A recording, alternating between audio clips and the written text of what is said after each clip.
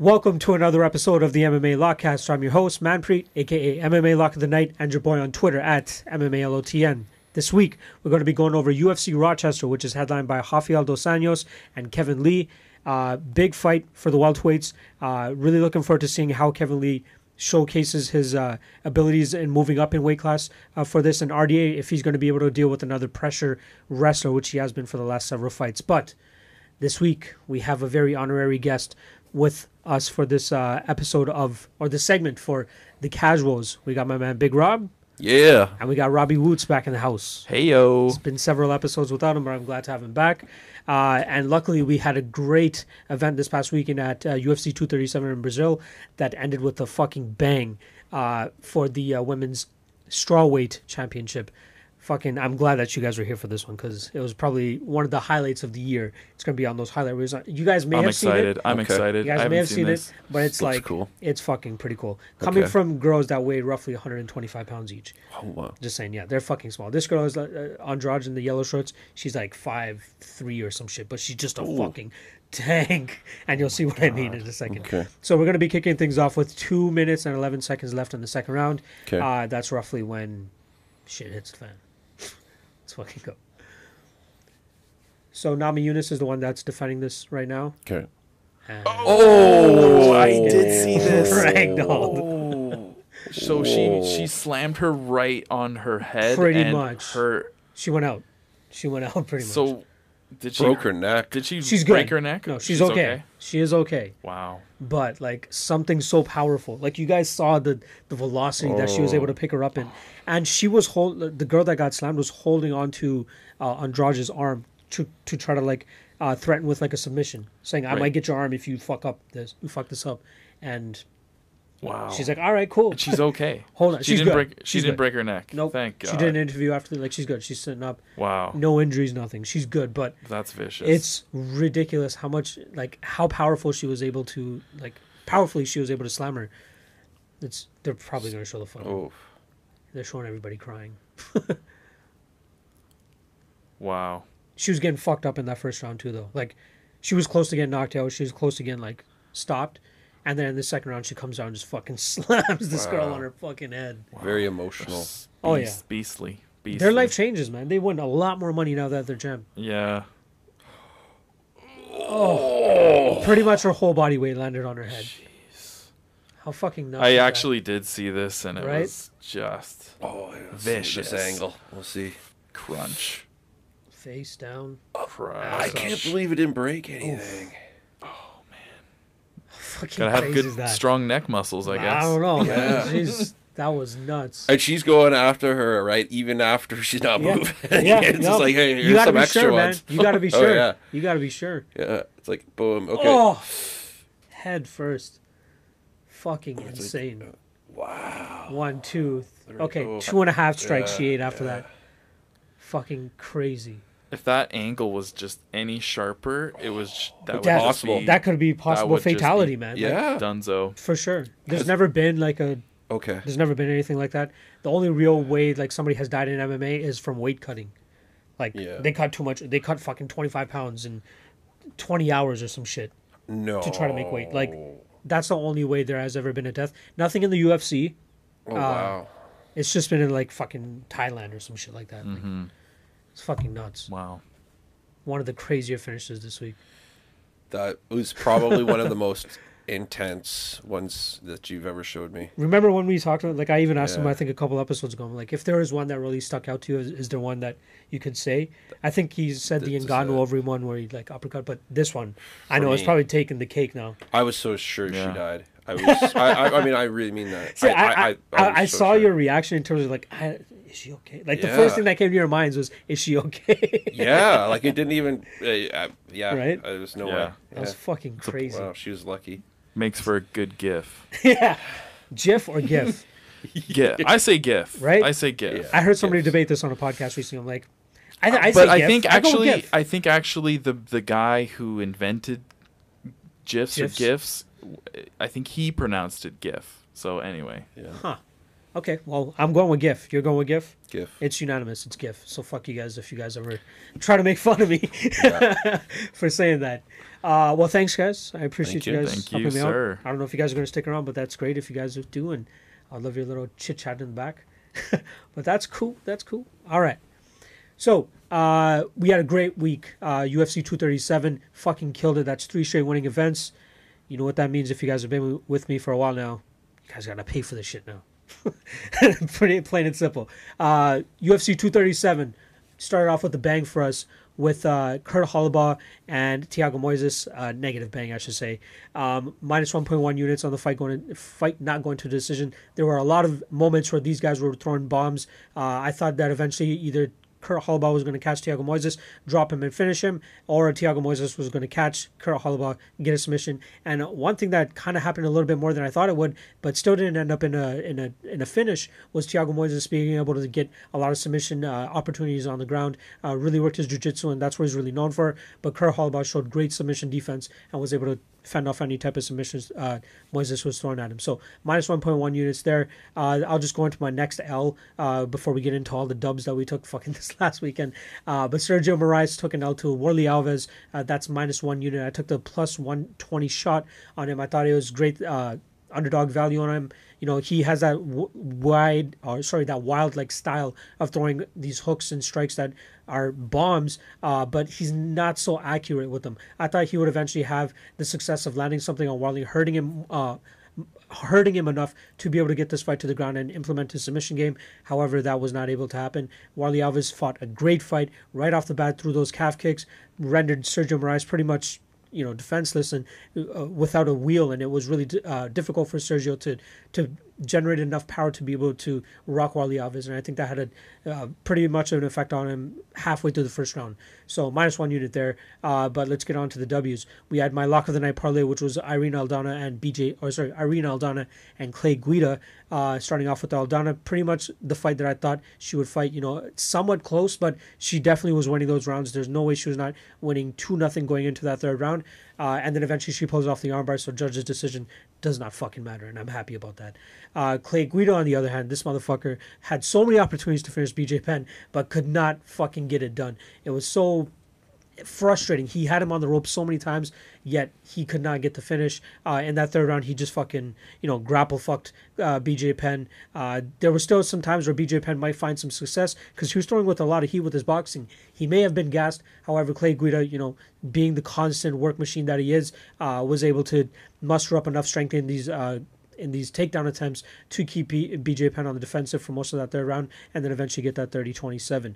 So I knew it was going to be a wipeout. I thought he was going to get the finish. However, we still get the unanimous judge's decision, so I'll take the victory there. So that was lock of the night play for plus 3.43 units. Love that play right off the bat. As soon as those 2 fights were announced for this card, I'm like, I got to parlay that shit, and bam, it fucking hits.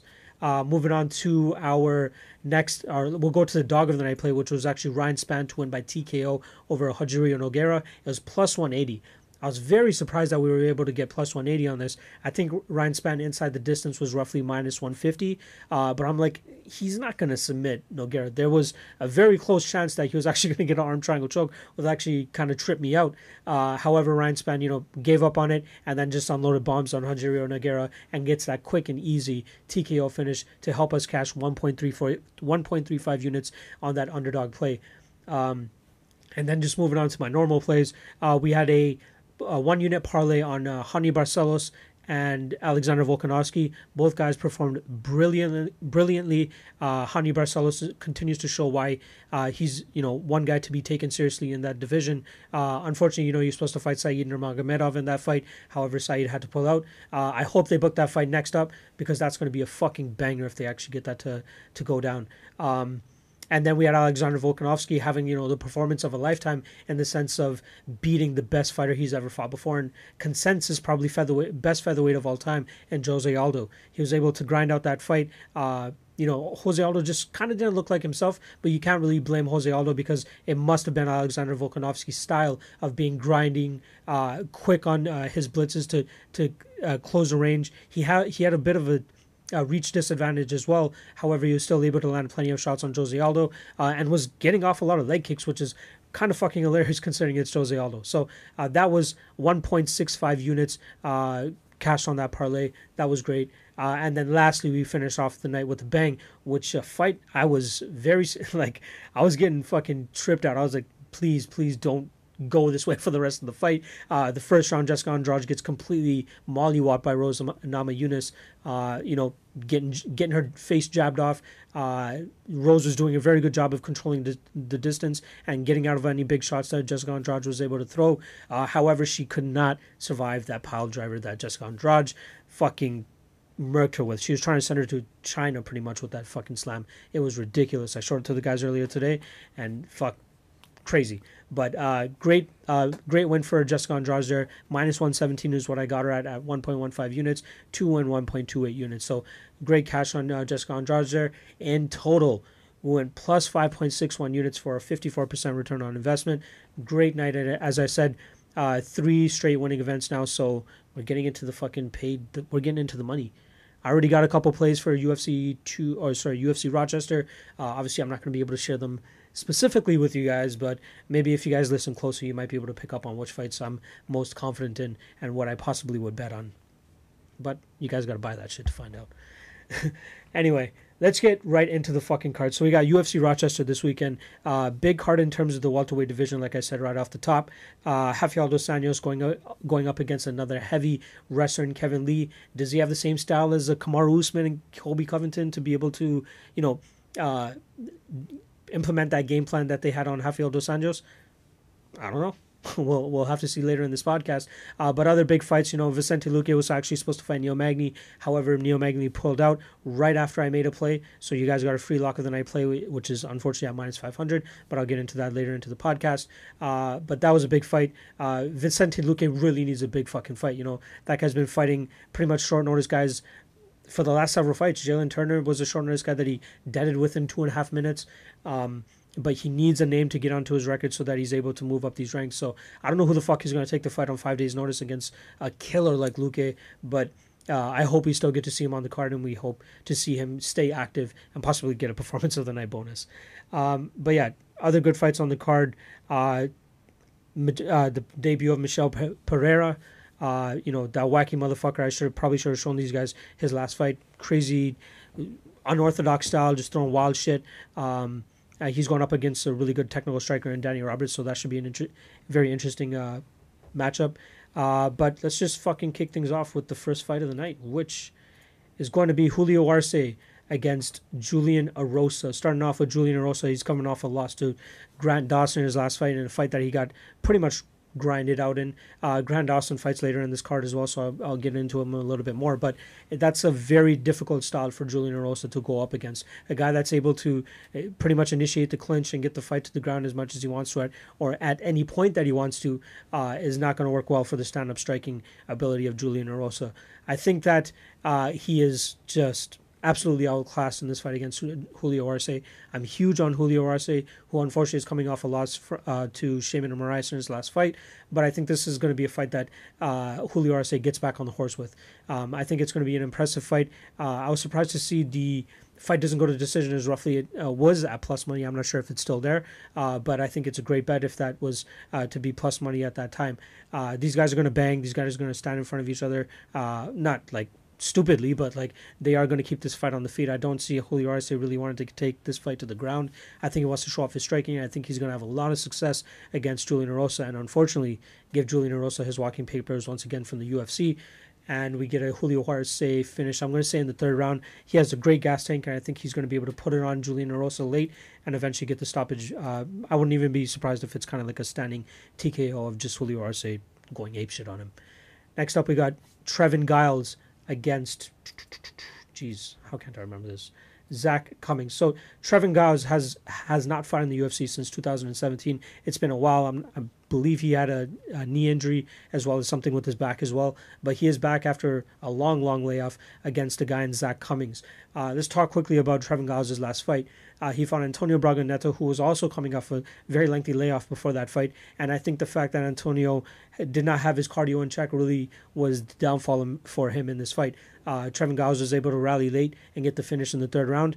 But, Antonio's cardio start to show roughly around the beginning of the second round, midway through the second round. So, props to him for still being able to go for another 5 minutes or so after visibly showing his cardio issues. But Trevin Giles, a little bit too much for him, was able to keep this fight standing, which is where he wanted it, and was able to beat up Braga Neto and get the finish late in that third round. I think in this fight against Zach Cummins, it's going to be a little bit harder. I know that Trevin Giles is roughly the slight favorite right now, probably around minus 130, minus 140.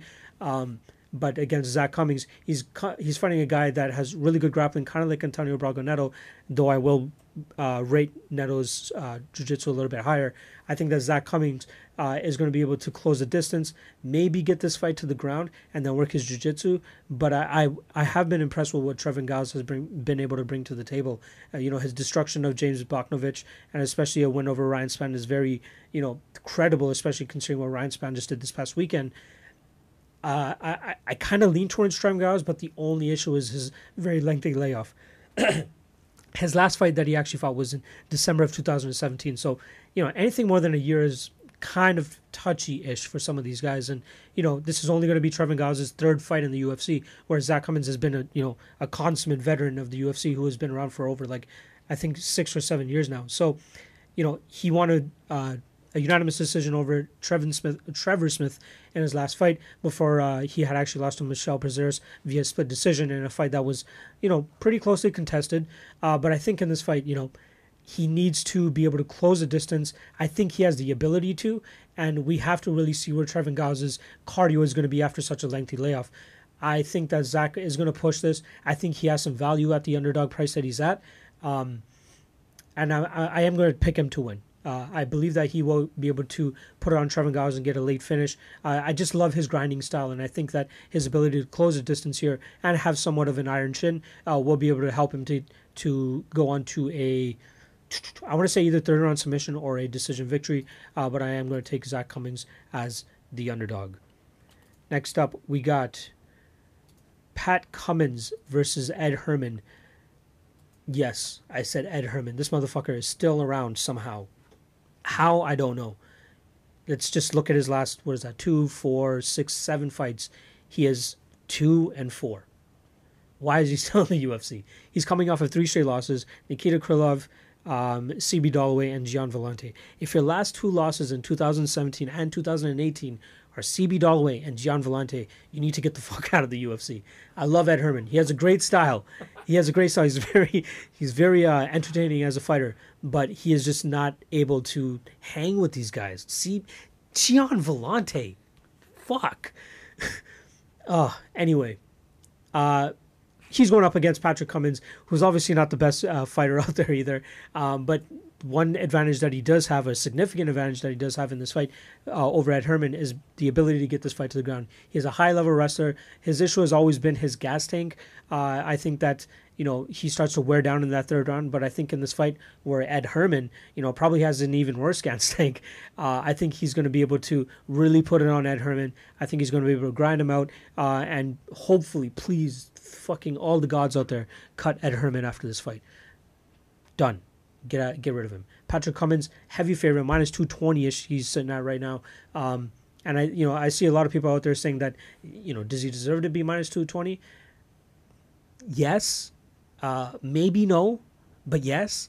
Against a guy like Ed Herman, I think that, considering how bad Ed Herman is, it kind of validates why Patrick Cummins is a minus 220 favorite, especially with such a imposing advantage that he has in the wrestling and grappling realm here. So I think that, barring a fucking horrible, gas tank depletion in the third round by Patrick Cummins, I think he's going to be able to grind this fight out, go the full 3 rounds. I will give this to Ed Herman. He is slightly durable, so I think he's going to be able to take a beating here, but he's going to get out grappled and pretty much wrestle fuck for this whole fight, and he's going to lose.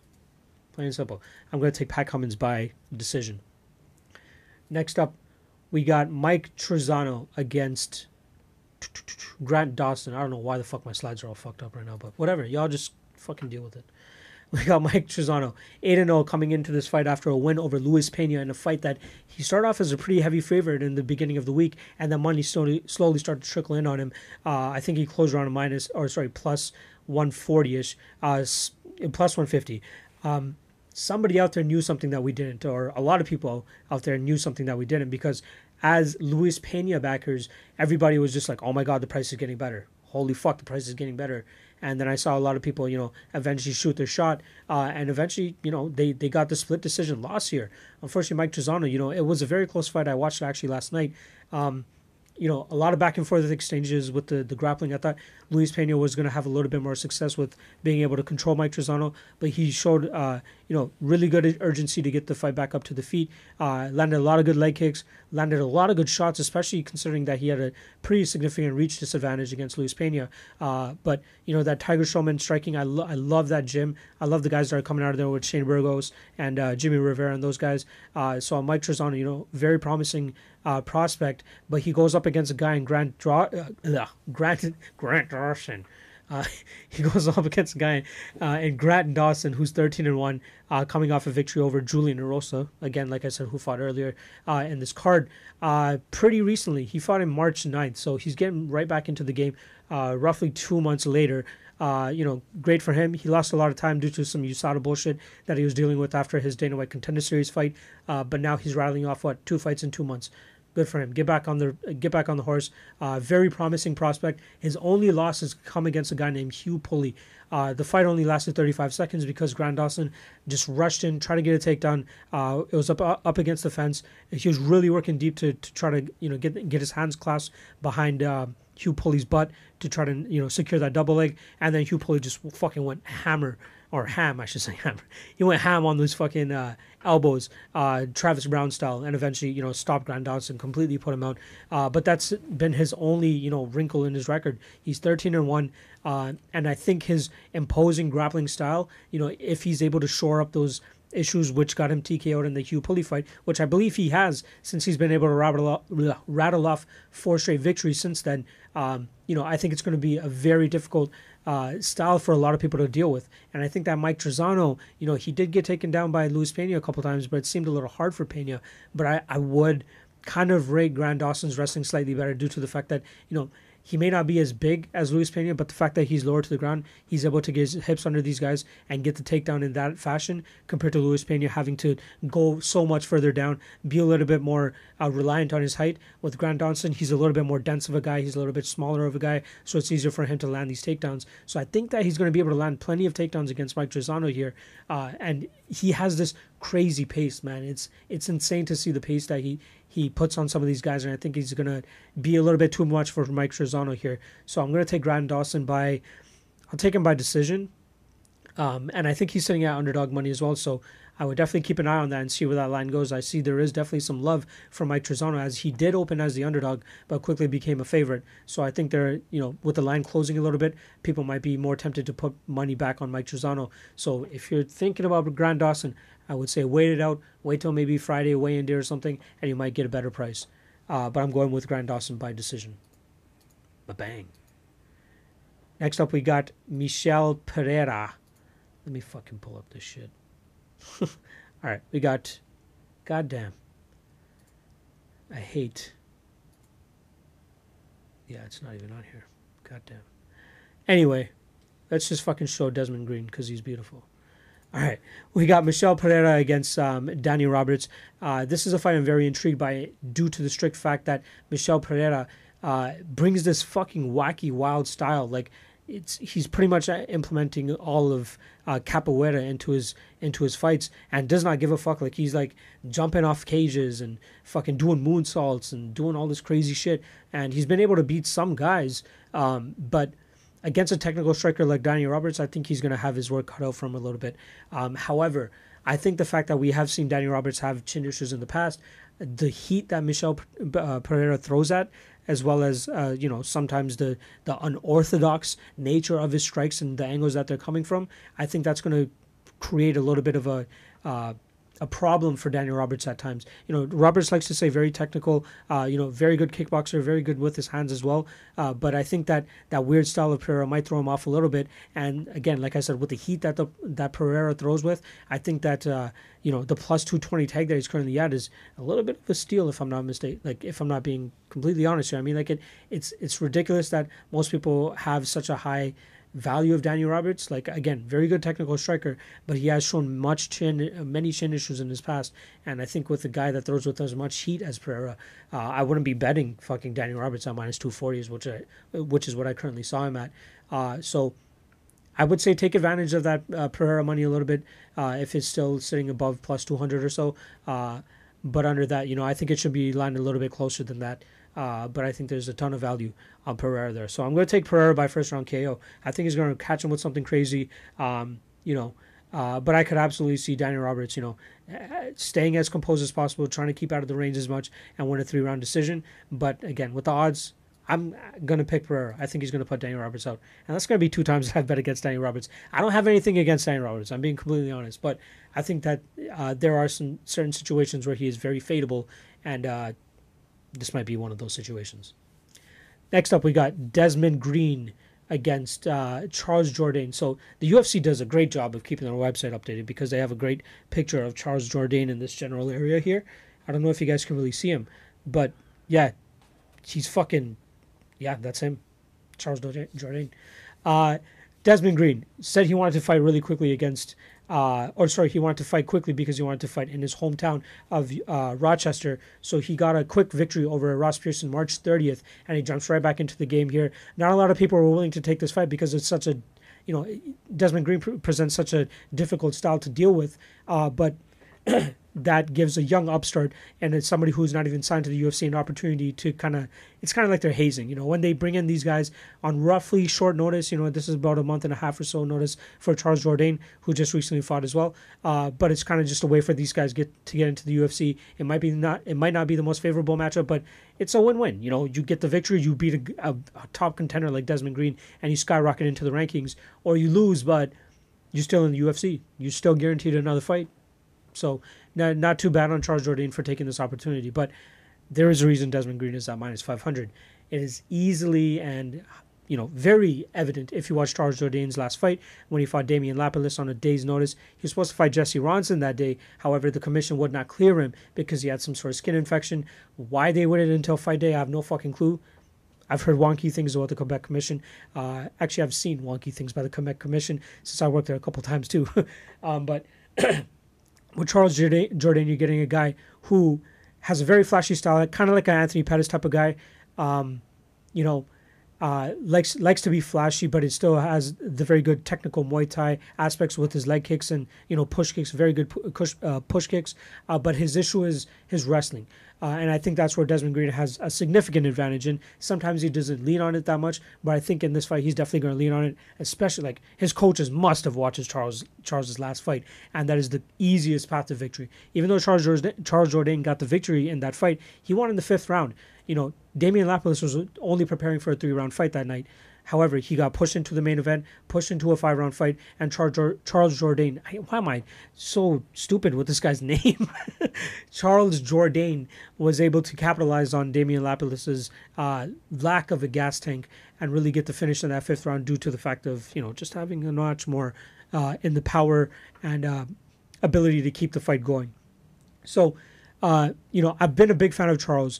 I've actually been following him since his amateur career. There's a bunch of times where I went out to Montreal to corner some guys I used to work with who were just in the amateur circuit at the time. And Charles and his brother were on that circuit, Charles and Louis.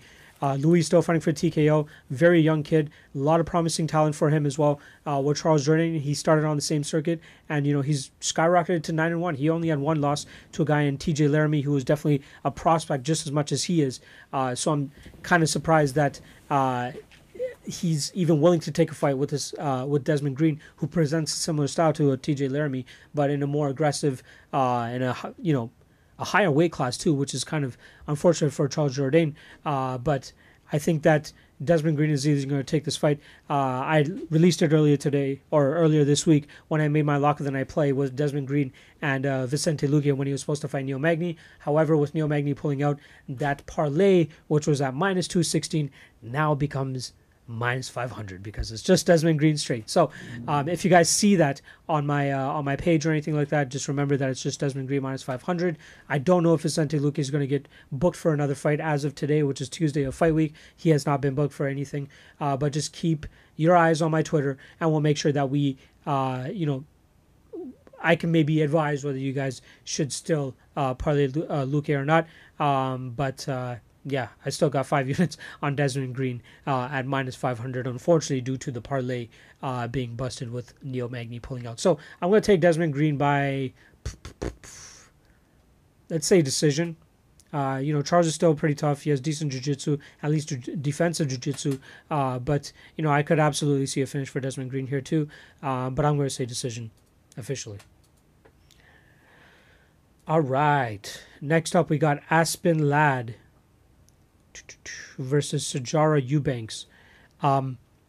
This is actually a rematch. So Aspen Ladd currently sitting roughly around minus 290. She's coming off a very dominant victory over Tanya Evinger in her last fight, which was kind of impressive. Say what you want about Tanya Evinger, but she was wrecking shop when she was an Invicta. So she is definitely a step up from most of the female talent that's out there.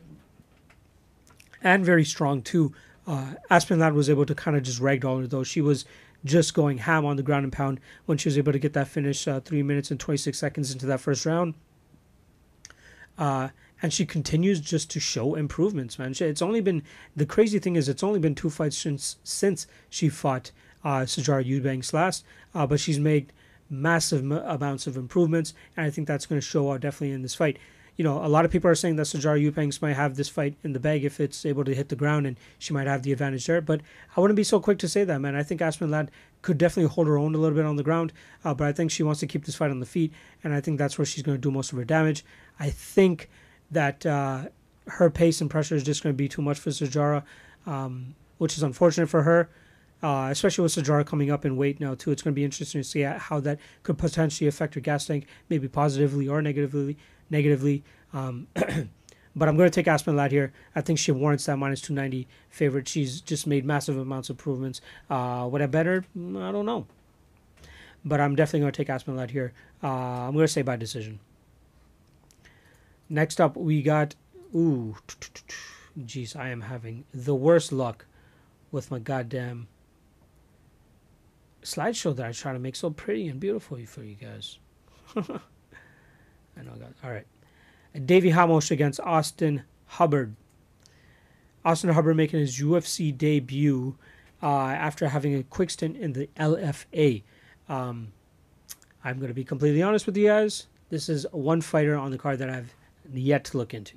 I don't know if I'm going to look into him. I highly doubt it. I know Davey Hamosh is a beast, and minus 500, I'm not interested in betting Davey Hamosh. Maybe in a parlay, who knows? But, I'm so high on Davey Hamosh. I did not even bother looking into Austin Hubbard. But, with Davey Hamosh, we're getting a very seasoned and highly talented jiu-jitsu player who's been able to just choke out his last 3 opponents in the UFC. He had that unfortunate decision, unanimous decision loss to Sergio Moraes in his UFC debut. But I think that if they're to have a rematch, we might be able to see a better Davey Hamosh. However, Hamosh is coming off of 3 wins over Chris Gruchmacher, Nick Hein, and John Gunther. He was supposed to, actually, I don't know, nope, he was not supposed to fight somebody else before. So I have no idea why the fuck he's fighting Austin Hubbard. However, he should begin to, step up in competition. He's a very talented guy. I think that he could definitely make it far in this division, in the middleweight division, welterweight division. But I have no interest in this fight with Austin Hubbard, and I don't want to break it down too much, so I'm just going to tell you guys to go look at another capper if you're interested in betting this fight. I just don't give a fuck, to be honest. Next up, we got Charles Oliveira versus Nick motherfucking Lentz. For the 3rd time, we get him again. So when initially this fight was announced, I was like, why the fuck are they making this fight again? Charles Oliveira, current 4-fight winning streak, choked everybody out. Clay Guida, Christos Giagos, Jim Miller, David Tamor.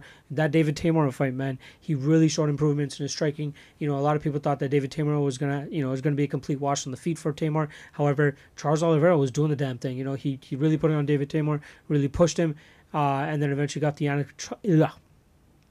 Anaconda choke finish in the 2nd round. Forever tired, y'all. But yeah, very. I think that Charles Oliveira warrants being a heavy dog. Over minus 300, I don't know. But one thing that is always consistent in Charles Oliveira fights, and I think that if you guys look back at my past Charles bets in his last fights, is that he does not like seeing the judges, does not like going to the judges, and I think that's going to be once again, very true. In a fight with Nick Lentz, I think he's going to be able to easily choke him out. Last time, I believe he choked him out via guillotine choke. The fight before that was actually a no contest due to an illegal knee. That was way back in 2011.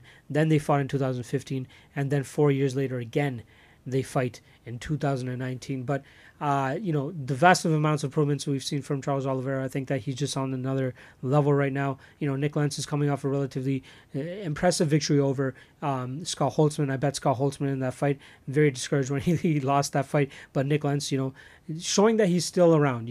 41 fights deep into his UFC or into his MMA career. He's still doing the damn thing, beating up and coming upstarts like fucking Scott Holtzman.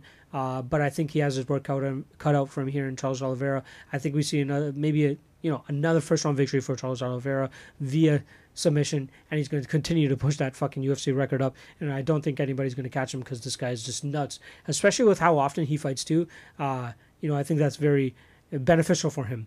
But I want to see him get a step up in competition after this. He definitely needs to fight guys who are, higher ranked. David Tamer was a fun fight. It was a great fight because Tamer was on a great fucking run of his own too. The Jim Miller fight, I don't know why they did that one again. But now here he fights. Oh, sorry.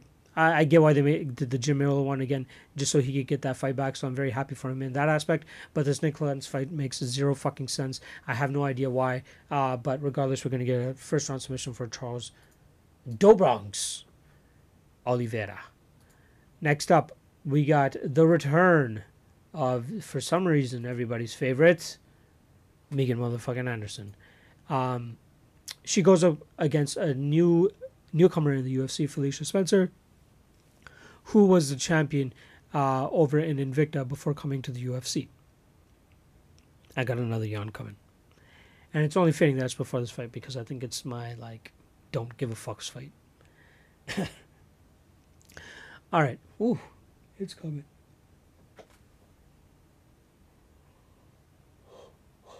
I need to be sponsored by Tim Hortons. Next time, if I don't show up with a Tim Hortons cup right here, slap me. Somebody virtually slap me. All right? Anyway, Megan Anderson coming against Felicia Spencer off for victory against Kat Zingano. Unfortunate victory. An eye injury for Kat Zingano. It was one of the weirdest things you'll ever see. Megan Anderson's toenail clips Kat Zingano's pupil or some shit and gets her eyeball. And that fight is a TKO via eye injury. And Megan Anderson gets her first ever UFC victory. Unfortunately. That's the only way. However, in this fight against Felicia Spencer,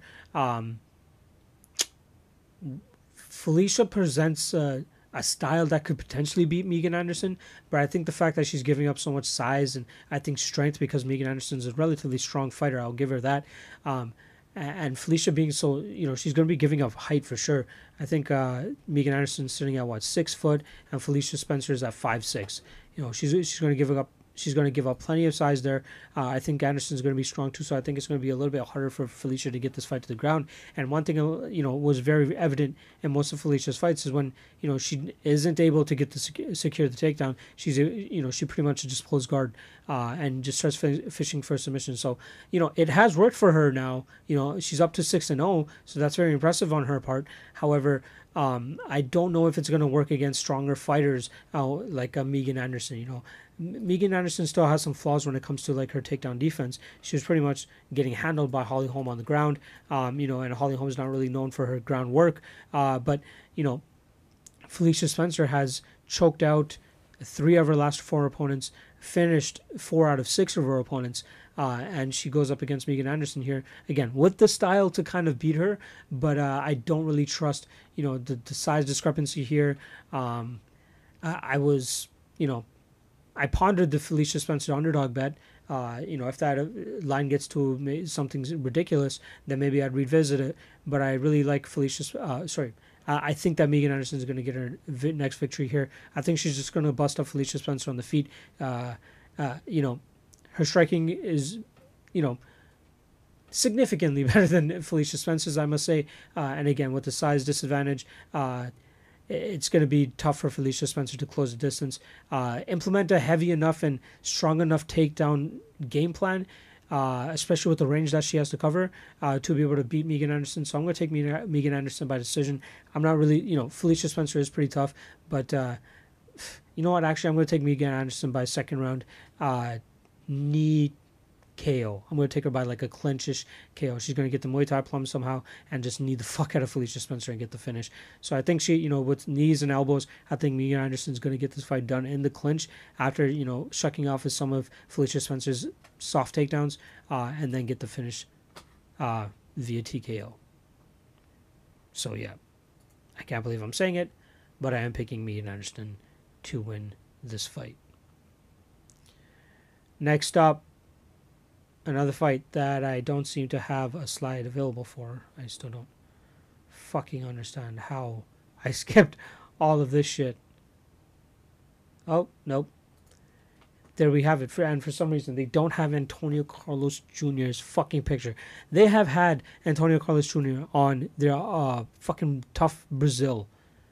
Yet they can't even put him on fucking... You gotta be kidding me, man. He has been fighting in the UFC since 2014. How do you not have a picture of him? Ugh. I wish I have...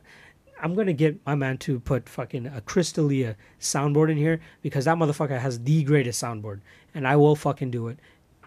But that deserves... Fuck.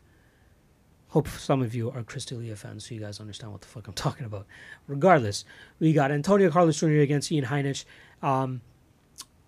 Carlos Jr. coming off a victory over Tim Boetsch back in April of 2018, so it's a bit of a layoff. Like I said, anything about a year, it gets a little sketchy. He comes in against a tough guy in Ian Heinisch, who is 12-1.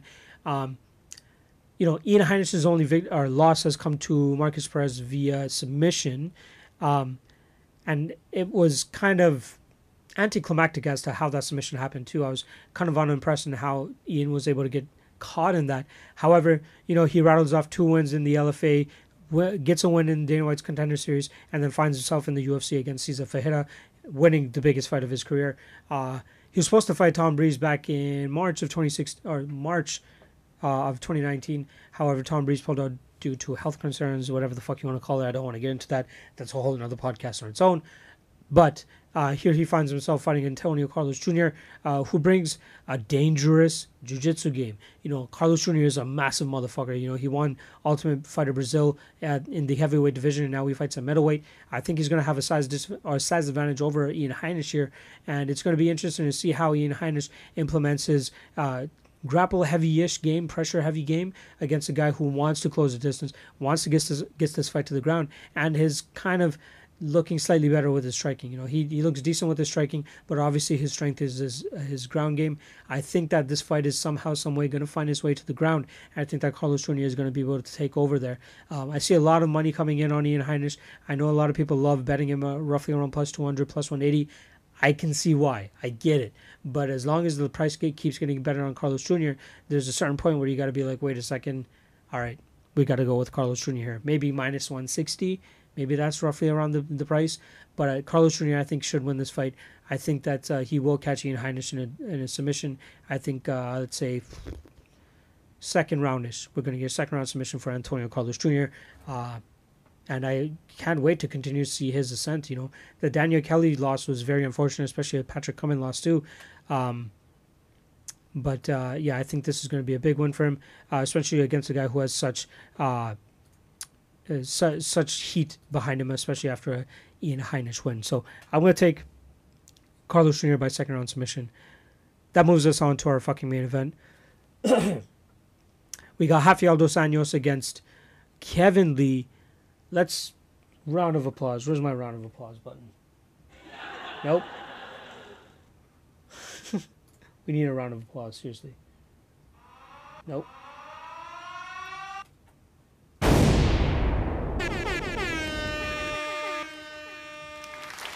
There we go. A round of applause for Rafael dos Anjos for taking stylistically the most... How long is this fucking applause track for? All right, there we go. Thank you. Thank you, people. Thank you. Hats off to Rafael dos Anjos for taking such a compromising stylistic matchup for him in his last 2 fights, for sure. Colby Covington Kamaru Usman, relentless wrestling pressure, able to get the fight down whenever they need to, and just absolutely control Rafael dos Anjos, who was kind of dwarfed, especially by Kamaru Usman. Kamaru Usman is one of the thicker, bigger 170ers out there, especially being the champion now. There's good reason as to why his style is so successful. Kevin Lee, another guy who's, relatively big into that 155 division. Let's not forget Rafael dos Anjos made most of his best work at 155. So he is also a former lightweight. So I believe Kevin Lee will still have the size advantage here. However, I do not think that Kevin Lee has the same style that Kamaru Usman and Colby Covington were able to implement against Rafael dos Anjos. He might be able to do that for about 2 rounds, but I think that dos Anjos, his leg kicks are going to add up. He is definitely the better striker, and we have seen in the past Kevin Lee's kind of his confidence leave him throughout fights, and I think that Rafael dos Anjos is a good 5-round fighter and able to get these victories. I think that he will outstrike Kevin Lee. I think he will give up takedowns in the first 2 rounds or so, maybe the first round and a half. But then I think in the later rounds he's going to kind of put it on Kevin Lee, and I think he's going to be able to win at least 3 rounds to get the victory. So mid last week, the odds were roughly around plus 140-ish, plus 150-ish for Dos Anjos, and now the line has flipped. Rafael dos Anjos is a slight favorite. I'm hoping that we can eventually get him back down to plus money. I think there might be some late love coming in on Kevin Lee, and a lot of people being kind of sleazed by the wrestling style that Kevin Lee has, but a lot of people are forgetting who the fuck Rafael dos Anjos is. So you can't just I love my man, I think it's MMA Bets and Knockouts, whatever, I think that's his name. MMA Knockout Bets, I think. I feel bad for not remembering exactly what it is, but he kind of introduced the term wiki capping to me, and if you were to wiki cap this fight, knowing the general amount about these guys, you would think that Kevin Lee has the definite advantage here, but you really got to look into this fight. I think Dos Anjos has the ability to keep this fight on the feet after the second round or midway through the second round, and then do his work on the feet and really hurt Kevin Lee and really put it on him. And we see a similar kind of, maybe a later finish, maybe a 4th round finish or a 5th round finish for Dos Anjos. But I'm definitely strong on Dos Anjos here. I like him. I think he definitely has the tools to win this fight and should not have been the underdog. So if he gets back to plus money, there's definitely something wrong with that. I think that this is definitely Dos Anjos' fight to win. And just as a stupid little tidbit, last time he lost 2 fights, he went on to win 3 fights after that. So maybe we got the start of a 3-fight winning streak coming up. But I think we got a Rafael dos Anjos victory here. And yeah, he moves on and tries to reclaim his spot in the welterweight title run. But eventually I think that maybe hopefully we see him back at 155, because I think he could still definitely put some work in there and have, if he can cut down comfortably and healthily, properly, he should be okay, and he should have, again, plenty of success at 155. But I think this is a fight that he's going to win at 170. And unfortunately for Kevin Lee, you know what I mean? Like, he went from being a very top prospect. A lot of people were high on him, but he has some mental lapses, and I think that continues to catch up with him. And you cannot have mental lapses when you're fighting a guy like Rafael dos Anjos, who's such a veteran of the game and has seen a similar style, a much stronger style. But I think he'll be able to prevail this time and get the 5th round finish. Let's say 5th round finish. So yeah, that's UFC Rochester, man. We're off for a week after this, since we've had, I think, 6, 7, or 8 straight UFC events. I think we're right back into it with another 5 or 6 straight UFC events after, we got UFC Rochester, then we got a free weekend, and then after that we're back at it for UFC Sweden, I think it is, which is headlined by Alexander Gustafsson and Anthony Smith. Very fucking out for that card. There's a couple of interesting fights on there, especially Alexander Rakic against Jimmy Manuwa. Y'all know how big I am on Rakic, so really excited for that fight. But like I said, I already have, let's see, 1, 2, 3, roughly 4 bets already posted on my website, MMALOTN.ca. Make sure you guys go to picks, and very reasonable price range for a guy that puts in as much work as I do. Maybe I should charge it a little bit more, but I haven't had the best run of late, or at least in in 2019. But I've been really putting it together, which is why my paid versus pre policy is coming into effect here. 3 straight winning events, and we move on to paid picks. I got the hot hand, and I'm hoping to keep it. I got a lot of fights that I'm really confident in, and I think I'm gonna have up to 6 bets for this card. Just waiting on a couple lines to shake out. But again, four bets posted. One of them is kind of free now. Again, like I said, it was supposed to be Desmond Green and Vicente Luque. It was 5 units at minus 216. However, with Neil Magny pulling out, we have a straight bet, unfortunately, on Desmond Green at minus 500. So I wouldn't recommend playing that straight. I would recommend parlaying him with somebody. Who that should be is up to you. It's my official play is unfortunately going to be minus 500 straight on Desmond Green. And then I have 3 other bets posted right now with 2 more to come. So again, support your boy. Let me support your boy. Plain and simple. All right. Everything you need, MMALOTN.ca. I'm always active on Twitter at MMALOTN. Make sure you guys like, subscribe, rate the shit. I love to talk some shit in the comments. There's one motherfucker, I'm not going to name him, but he was really hating on me for my BJ Penn bet. It fucking came through. I'm not going to, the Clay Guida bet. He came through. I'm not going to rub it in too much, but this is my moment to rub it in, so fuck you. But it's all good. It's all good. It's usually love in the comments. I love discussing with you guys. So hit me up. Let's talk. And we're going to probably give away a mug on the next episode, so make sure you guys stay tuned for that. Pretty easy way to enter, but it should be fun. And if you guys haven't seen the mugs, we made a ton of fucking mugs with a bunch of funny MMA quotes on them. Make sure you check out the MMA Twitter. I've definitely put them on there and posted them on there. But I got some fun shit, and it was all thanks to you guys. I asked for suggestions, and you guys killed it. So again, that's it. www.mmalotn.ca, at MMALOTN on Twitter. Like, subscribe, rate, all that shit. See you guys next week when we record Combative Stories, hopefully. Got to confirm with my man, Big Rob. And then after that, we're going to be breaking down UFC Sweden. And I'll be back for episode 40. Can't believe it's going to be fucking 40. And the heart, BT Dubs, is for Robbie Woods. We're going to make sure that we always got the heart there just to signify the special guest of Robbie Woods. But that's it for me. I'm done. I'll see you guys on Twitter at MMALOTN. Until next time.